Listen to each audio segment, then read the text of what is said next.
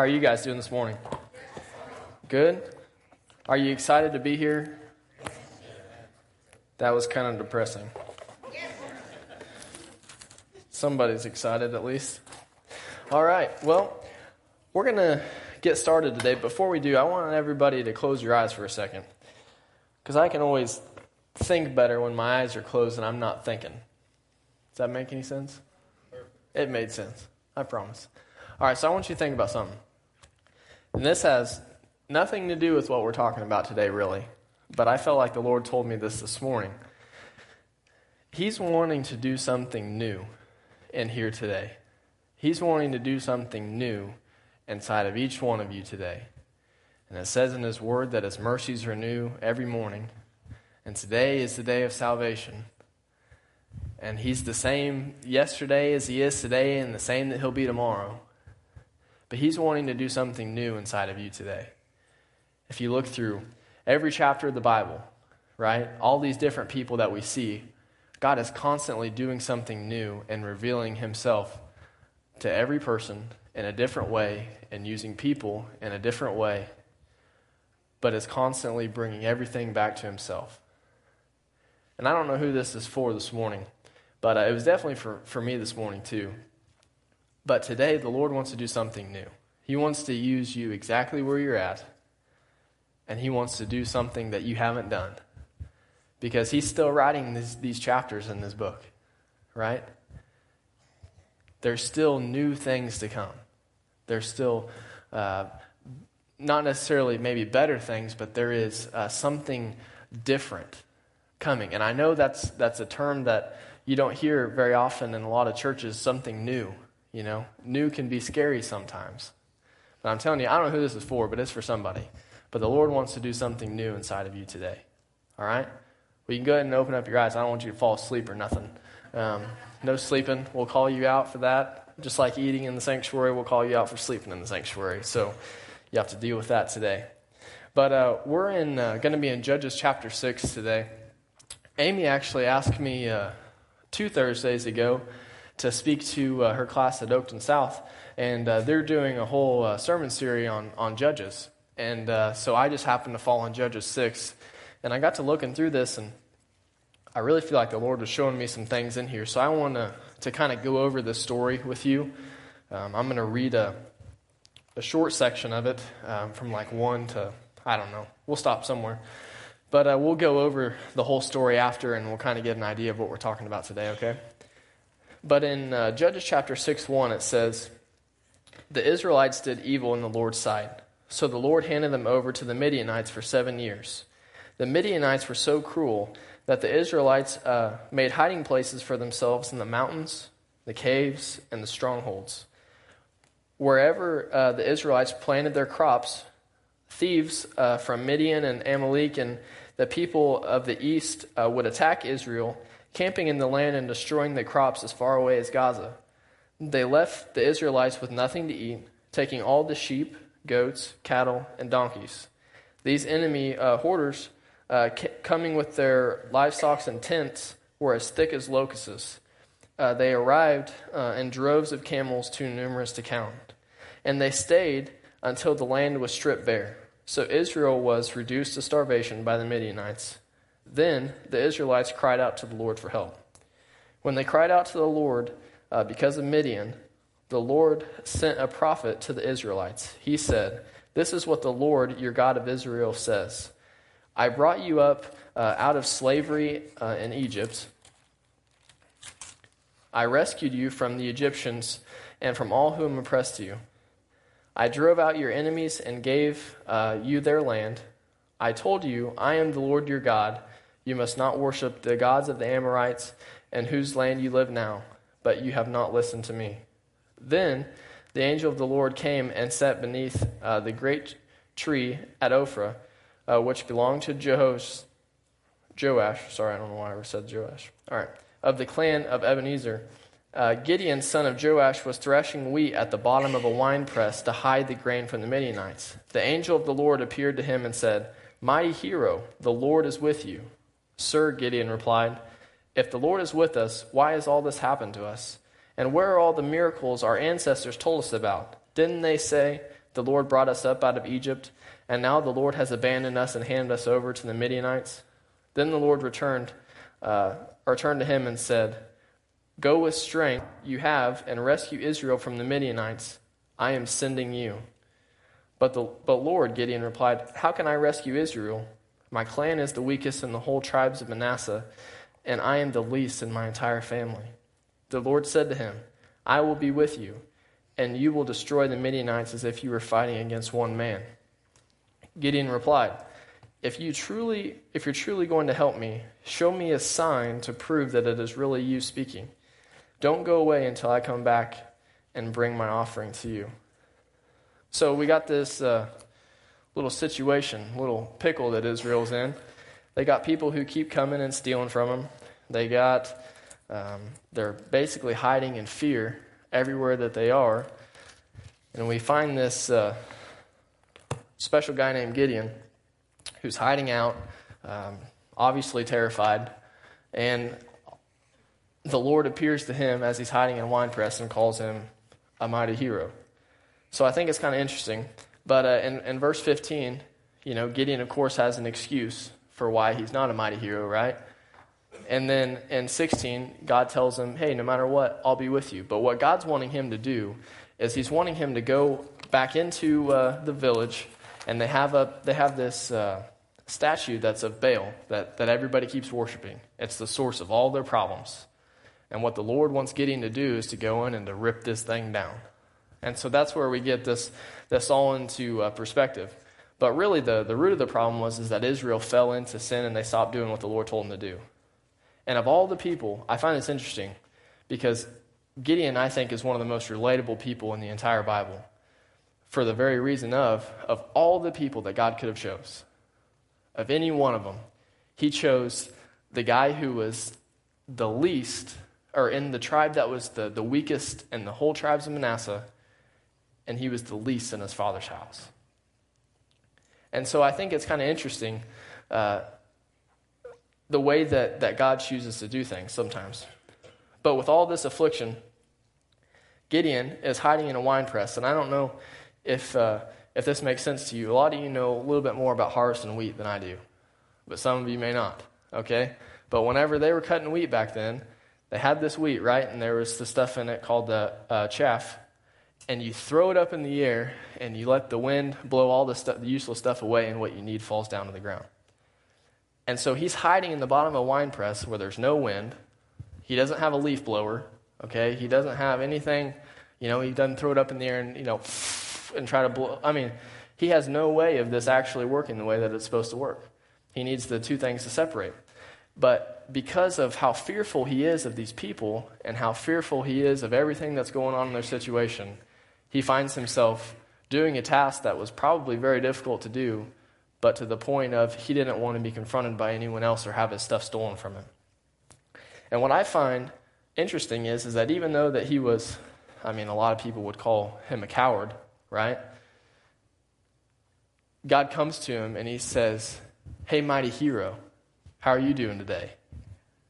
And I was listening to this video that Amy had sent me on this, and the guy was talking about, if this was a stage play, this is the point in the play where the whole audience would have laughed. Because he is, the least likely to be a mighty hero. And, God's no liar, right? He's the same yesterday, today, and tomorrow, and his word is always good. He's always a man of his promises, and he always keeps his promise, and nothing he says is wrong. So how can he go to this guy who's obviously some punk kid hiding in a wine press to walk up to him and call him a mighty hero? And I always think it's interesting how God does things. It says in the Word that his ways are higher than our ways, and his thoughts are higher than our thoughts. So sometimes whenever my mind gets confused, whenever he does things differently, you just got to kind of remember that, hey, this guy, he knows what he's talking about. Don't think you have to figure it out. He's always going to be good. What I think is probably the most interesting is that God doesn't call and address Gideon based on how he feels. He addresses Gideon as who he knows he's going to be and who he created him to be. When he was completely in a different setting, Gideon's thinking, man, I'm just I'm the lowest of lows. But yet God calls him and wants him to be the one who brings Israel back to him. And so I think that's kind of interesting. But at the current moment, Gideon is letting fear keep him from being exactly who God called him to be. And if you turn to 1 Samuel 16:6, we find the prophet Samuel. Saul had kind of fallen back from God, and it was time to anoint a new king for Israel. And so Samuel's going out trying to anoint this new king, and God tells him to go to this guy's house. His name is Jesse. And Jesse has a ton of sons, right? And so as Samuel walks up to all these sons to find this new king, he walks up to the oldest son, the best-looking son, and all this different stuff, kind of like Dylan. He's a good, tall, good-looking guy. He's single too, ladies, if you need to hook him up. But, a strong, good-looking guy like him. And God speaks to Samuel and says, hey, that's not the one that I've anointed. And then he goes to the next, the second oldest, still good looking and strong and that kind of stuff. And he's thinking, okay, well, surely this is the one. And God tells him, no, this isn't him either. And he goes through all of Jesse's sons, and he doesn't find the one that God wants to anoint. And he looks at Jesse and he says, dude, do you have any other sons? He said, I have one more, but he's out tending to the sheep. In other words, doing the lowest of low jobs. He's out there tending to the sheep, and he's just the piddly youngest kid. He said, you send for him right now. So Jesse goes and gets his son, which is named David. A few of you may know him. And brings David to him, and he says, and God tells him, yes, this is the one. This is the one who's going to be the new king of Israel. And he said, Samuel, you see things by an outward appearance. You see them based on a physical thing. He said, I look at the heart. And it's the exact same thing that we're talking about here today, which can blow our minds, because I think a lot of times we think, well, man, I got to do this, this, and this, and I got to do this physically or have this in line and yada, yada, yada. But all God wants is the heart.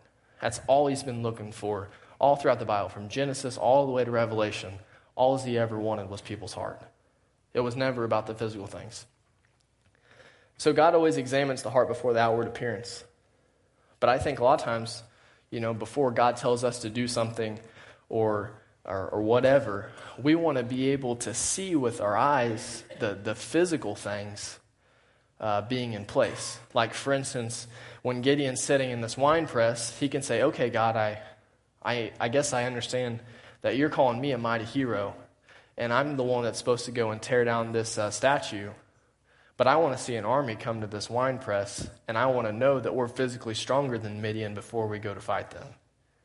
And I think that's where we get into trouble, because we want to see everything planned out, and we want to see everything in a perfect condition to where we know for a fact that we can do what the Lord tells us to do, or we know for a fact that we can win.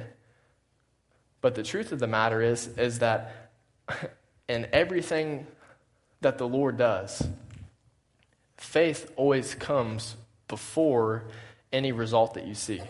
When Moses was standing in front of this Red Sea with all these people coming to kill him, he had the faith to raise his arm before he saw the water depart. And we could talk about a million examples like that. All throughout the Bible, Noah built the ark before the first drop of rain fell. He didn't wait till it started raining to start building that thing. And to make an even more point there, it had literally never rained before in all of history. Water had never fallen from the sky. So everyone thought that he was super crazy, right? But he built the ark before the first drop of rain fell. And it's the same way all throughout Scripture. And so what I started talking to these kids about on 2 Thursdays ago is I started talking about fear. We fear a lot of things. We fear, like for instance, some people may fear spiders, snakes, public speaking maybe. There's a billion things. There's even apparently a new fear that's called fear of losing your phone. I guess they actually have a word for that now. And but people fear a lot of different things. And I know, like for instance, whenever I was a kid, my parents had this swimming pool growing up, and anytime I'd go swim, and I have no idea why this was. I was like 6 or 7 or something like that, and I would stand up on the diving board and I'd look at the whole pool. You can see underneath it. It's not green. You can see all the way down the bottom. But anytime I jumped in and I closed my eyes, I would always think that a shark was going to come eat me. And I have I have no idea why I feared that. But I'd stand up there and I'd look at the whole pool. There's no shark here. Okay, I'm good. Jump in, close my eyes, and the first second I do that, I'm thinking a shark's coming to get me. Every time. And the dumb thing is, you may say, Landon, that's a stupid thing to fear. But it didn't make it any less real to me. You know, I was still in fear of that. And everybody has something different that maybe that they're scared of. And I'm talking to these kids. Some of them are bringing up some real stuff. Like a girl was talking about how her mom has this medical condition and that she's always worried that something's going to happen to her. And if she goes to this episode or whatever, then she's going to end up dying, all this stuff. And starts telling me about how she wants to be a special kind of doctor whenever she grows up to take care of people just like her mom and just different stuff like that. People worried about losing their grandparents. I mean, different stuff that's, is real. And, I started thinking about all these different things that we can fear. And sometimes, our fear does a good job of messing stuff up. Like, for instance, okay, you're going to learn a little bit about golf today, all right? That way, whenever you play after church, you'll be good to go. So whenever I play golf, the one thing that I've always wanted to do is I want to break the course record at Lamar. I think it's 62, but I've had several rounds in my hand where I felt like that was a real number. Like I was getting close to it. I've shot several 65s and 66s, and man, there's been a few of them that I thought I had a 62 in my hand. And but it seems like every time I start going around, it's not a big deal once I get 1 birdie, 2 birdies, 3 birdies. But once you start knocking on that door of 4, 5, maybe 6 under, that's whenever you start thinking about, this could be real.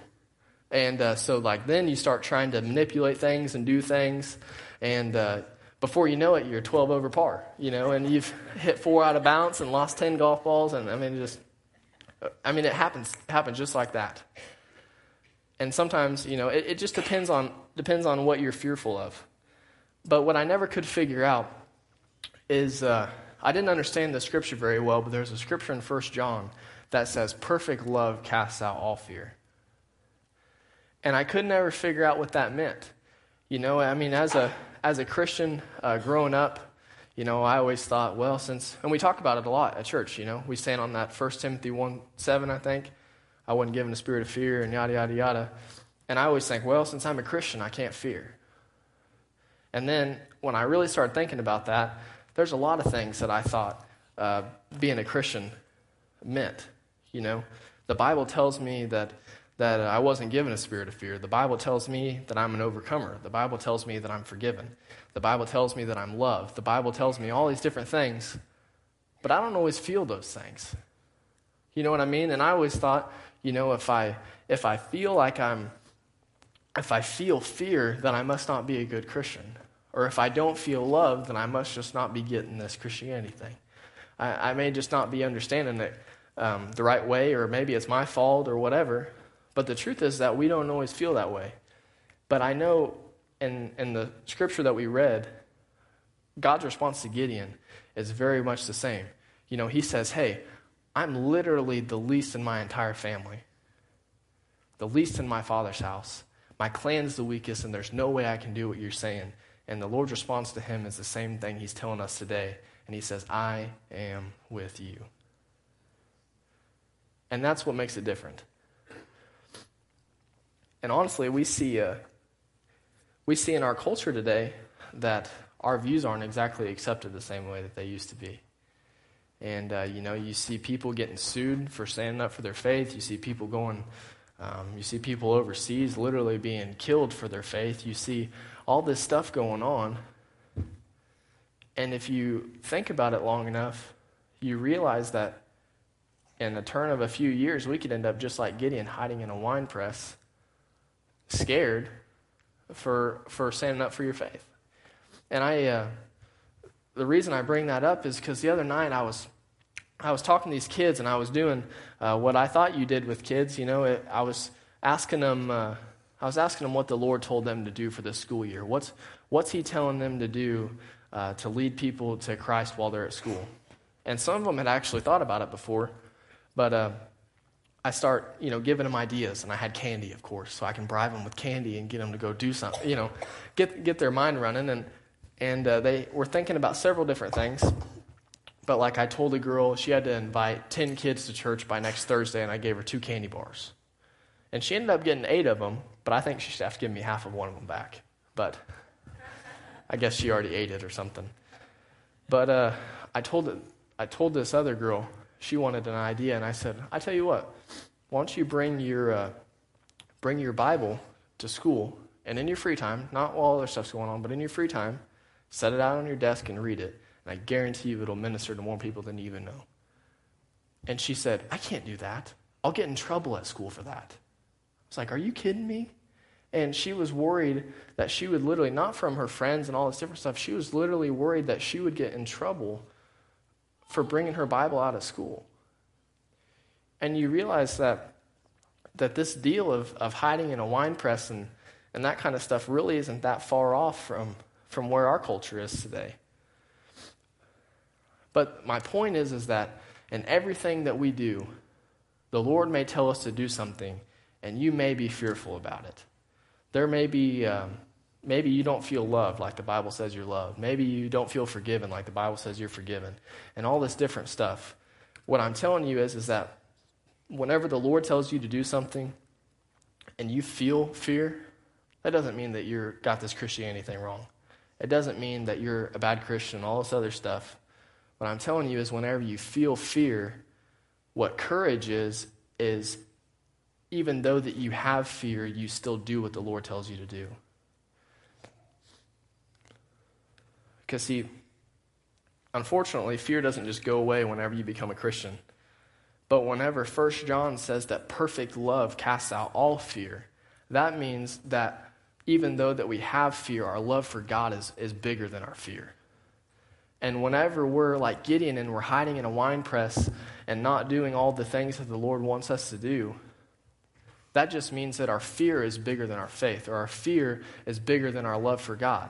But see, the reason it says perfect love casts out all fear is because if you really love God, regardless of what you think people are going to say about you, or regardless of what happens to you, you still do what the Lord tells you to do because you know that your love for Him is way more important than all these other things. And to put it in perspective, it's kind of like a parent. When a parent's kid is in danger, caution's to the wind. It doesn't matter what's going on. That parent's going to run in there and make sure their kid's safe. And it doesn't mean if they, die or whatever it means, they're going to go in there and make sure their kid's safe, right? That's why, like my mom, if I'm injured or whatever, rationality and everything else goes to the wind, right? That's why I call Dad if I get injured, right? But that's what I mean. And a parent will do anything. And it's the same way with our love for God. Whenever your love for God is stronger than your fear, it doesn't matter what's going on around you. All that matters is what the Lord's telling you to do. And that's kind of where that scripture got put into perspective for me. And that's why in Joshua 1:9, the Lord tells Joshua, this is my command. Be strong and courageous. Do not be afraid or discouraged, for the Lord your God is with you wherever you go. I don't know how many times in that little chapter that the Lord says, be strong and courageous, but it's a bunch.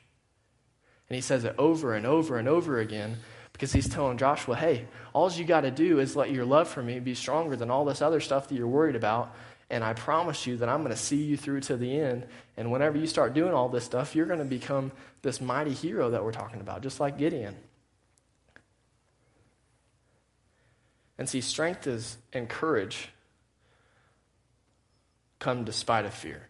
And it doesn't mean that you have to not feel fear, but instead of letting fear control you, you let love control you instead. Because just like we were talking about this morning, when Shadrach, Meshach, and Abednego were getting ready to be thrown into the fiery furnace for their faith, I guarantee you that fire still looked hot to them. I guarantee you that when the guard opened the door and he died because the furnace was so hot, that was pretty darn real to them. But even though they may have been anxious, even though they may have had fear because of what they were seeing with their eyes, it didn't change their faith. Because regardless of if God met them in there or they died in there, God was going to be honored regardless. And that's what we're talking about today. And one thing that I do think Gideon did that I wanted to note was in verse 13, he reminded God of his word. He said, God, I thought that our ancestors said something completely different than what's going on right now. Our ancestors said that you did all these mighty miracles. Our ancestors said all of this different stuff, but Lord, we don't see you work in the same way back then as you did now. And the Lord looked at, and it said, literally in the Bible, it said that he turned to him and said, I'm sending you to do it. And it's the same way with us today. We may look at Acts in the early chapters and say, God, we're not seeing any of this stuff today. We're not seeing blind people be able to see. We're not seeing people who have been can't walk all their life just stand up and walk. And the same thing that the Lord told Gideon is the same thing that he's telling us today. The reason that you're not seeing all this stuff is because I'm sending you, and we're the ones that aren't doing it. What God wants is people's heart to be for him. It's not about the physical things that you do. It's not about anything else. But he wants your love for him to be stronger and bigger and more plentiful than your fear. And honestly, Gary and I were talking about this after service today, or after first service, and we were talking about really what's the root of it. What's the root of fear? And the root of fear, like what we were talking about, was a lack of confidence that whatever the Lord does in whatever circumstance it is, that he's going to be faithful, that he's going to be good, no matter what happens. And we were talking about even how sometimes we pray for rain, just like, the farmers have been in a drought, we pray for rain. But sometimes God's plan is different than for it to rain. We have things that we're anxious about that we want to see happen, but whenever we give and trust in the Lord, that in everything that he does, that he's going to be good and faithful to us, and he's going to make the best out of every situation, that kind of changes the way that we pray for things. Because even like we were talking about Larry, we were always talking bad about Larry, and, if Larry was still in farming, I personally am touched and am standing here today because Larry and his family are in ministry. And sometimes the things that we pray for are not the things that the Lord wants to do as a result of all this stuff. If Larry was still in farming, would I be standing here in front of you today? I don't know. But there's a lot of people in here that were touched just because of that. And there's a lot of things like that today that we're so fearful about and we're so anxious about. But whenever we trust in the Lord and just say, Lord, we want you to do whatever you want to do in this circumstance. Whatever it is, we're okay with. That's where it changes. That's whenever fear takes a hike and gets out of your life. But God wants his will to be done. He wants to do all these things. He wants for the church to be in revival like they were in early Acts. He wants all this stuff to happen. But we have to let go of our fear and fight for him. And the thing is that this love that we're talking about is going to have to be our ultimate desire over everything else. If we want this deal to go the way that the scriptures say it and the way the Lord wants it to be done, we're going to have to let love be stronger than all these other things. Because even though that the Bible says that I'm an overcomer and I don't feel like an overcomer, even though the Bible says I'm forgiven and I don't feel like I'm forgiven, we have to let our love for God and know that he's a man of his word and that he is always going to be good and he's always going to be faithful. And we have to love him regardless of that fear of not being loved or forgiven and all that stuff. And if the praise team wants to go ahead and come up, we'll start to put a little wrap on this.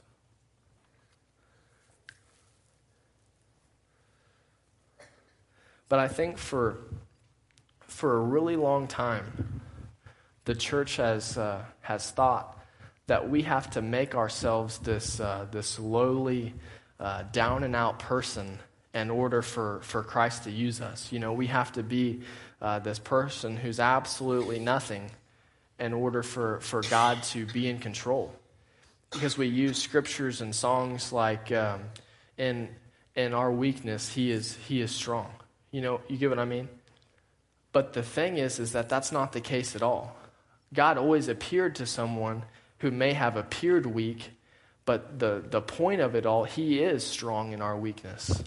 But what he wants is for us to get up and to go, and whenever we've pushed as hard as we can possibly push, and we've done all that we can possibly done, then he is strong in our weakness. You know, your weakness isn't just, well, I got to be this lonely, down and out person that sits on the couch all the time. You know, you're not an overcomer of your couch, okay? We're an overcomer of the world. And so whenever you start pushing and being a force of nature in this world, you know, there's some people out there that are a force of nature. If you ever got around a Christian that was a force of nature, you can't get away from them. They're constantly telling you about Christ. And I mean, literally, it's like, man, you're like a tornado running through here. But that's the point. Whenever you've pushed as hard as you can push and you've done all that you can do, that's whenever the Lord's going to be strong in your weakness. But we think that we have to be this lowly person. But see, God appeared to Gideon and he called him a mighty hero regardless of his feeling, regardless of his situation.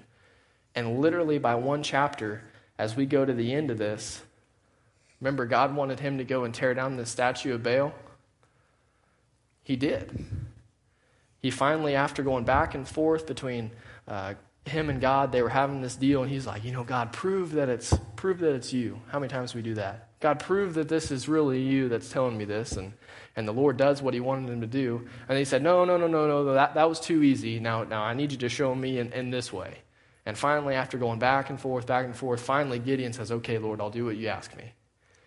And so we have this like dramatic scene built up in our mind, right, of this statue of Baal, and we see him come in there and just like, with everybody watching and all this stuff, and we see this like hero come out, right? No. He waited until, 1, 2 in the morning when everyone was sleeping and went down there and, gave it a push and knocked it over. But regardless of how he did it, he still did exactly as the Lord told him to do. And whenever the people woke up the next morning, they said, who did this? And they figured out that it was Gideon. And I couldn't find the word earlier, but they called him a special word, and it's translated in different ways. But in some translation, it'll tell you that he was the contender of the gods. Some will say that he was the fighter against Baal. Some will say it's all this different stuff. But literally, in one chapter, he went from this dude that was so scared that he was thrashing wheat in a wine press to this dude who's known among his people as the contender of the gods.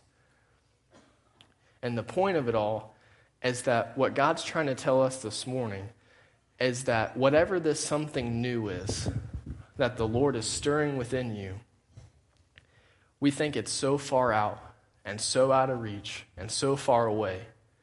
But I'm telling you this morning that if one chapter he can make Gideon the contender of the gods, I promise you that whatever he's speaking to you today, he can do to you in no time. But today, we have to choose and say, God, regardless of my fear, regardless of me not feeling forgiven, regardless of all this other stuff I've done wrong in my life, I'm going to lay that to the side because my love for you is bigger than my fear. And so that's what it comes down to today. And so I don't know what you guys got going on in your own personal life, but all I can tell you is that I know for a fact that whenever I walked in here this morning, that God told me to tell you that he wants to do something new. And so whatever that is, I encourage you just to seek the Lord. If you want to come up here, go for it. If you want to stay in your seat, that's fine too. But what I'm telling you is whatever that new thing is, he's stirring Gideons. The people who may feel the down and out and the least in your family and the least in your clan. But I'm telling you, he's going to do something in you today if you'll let him.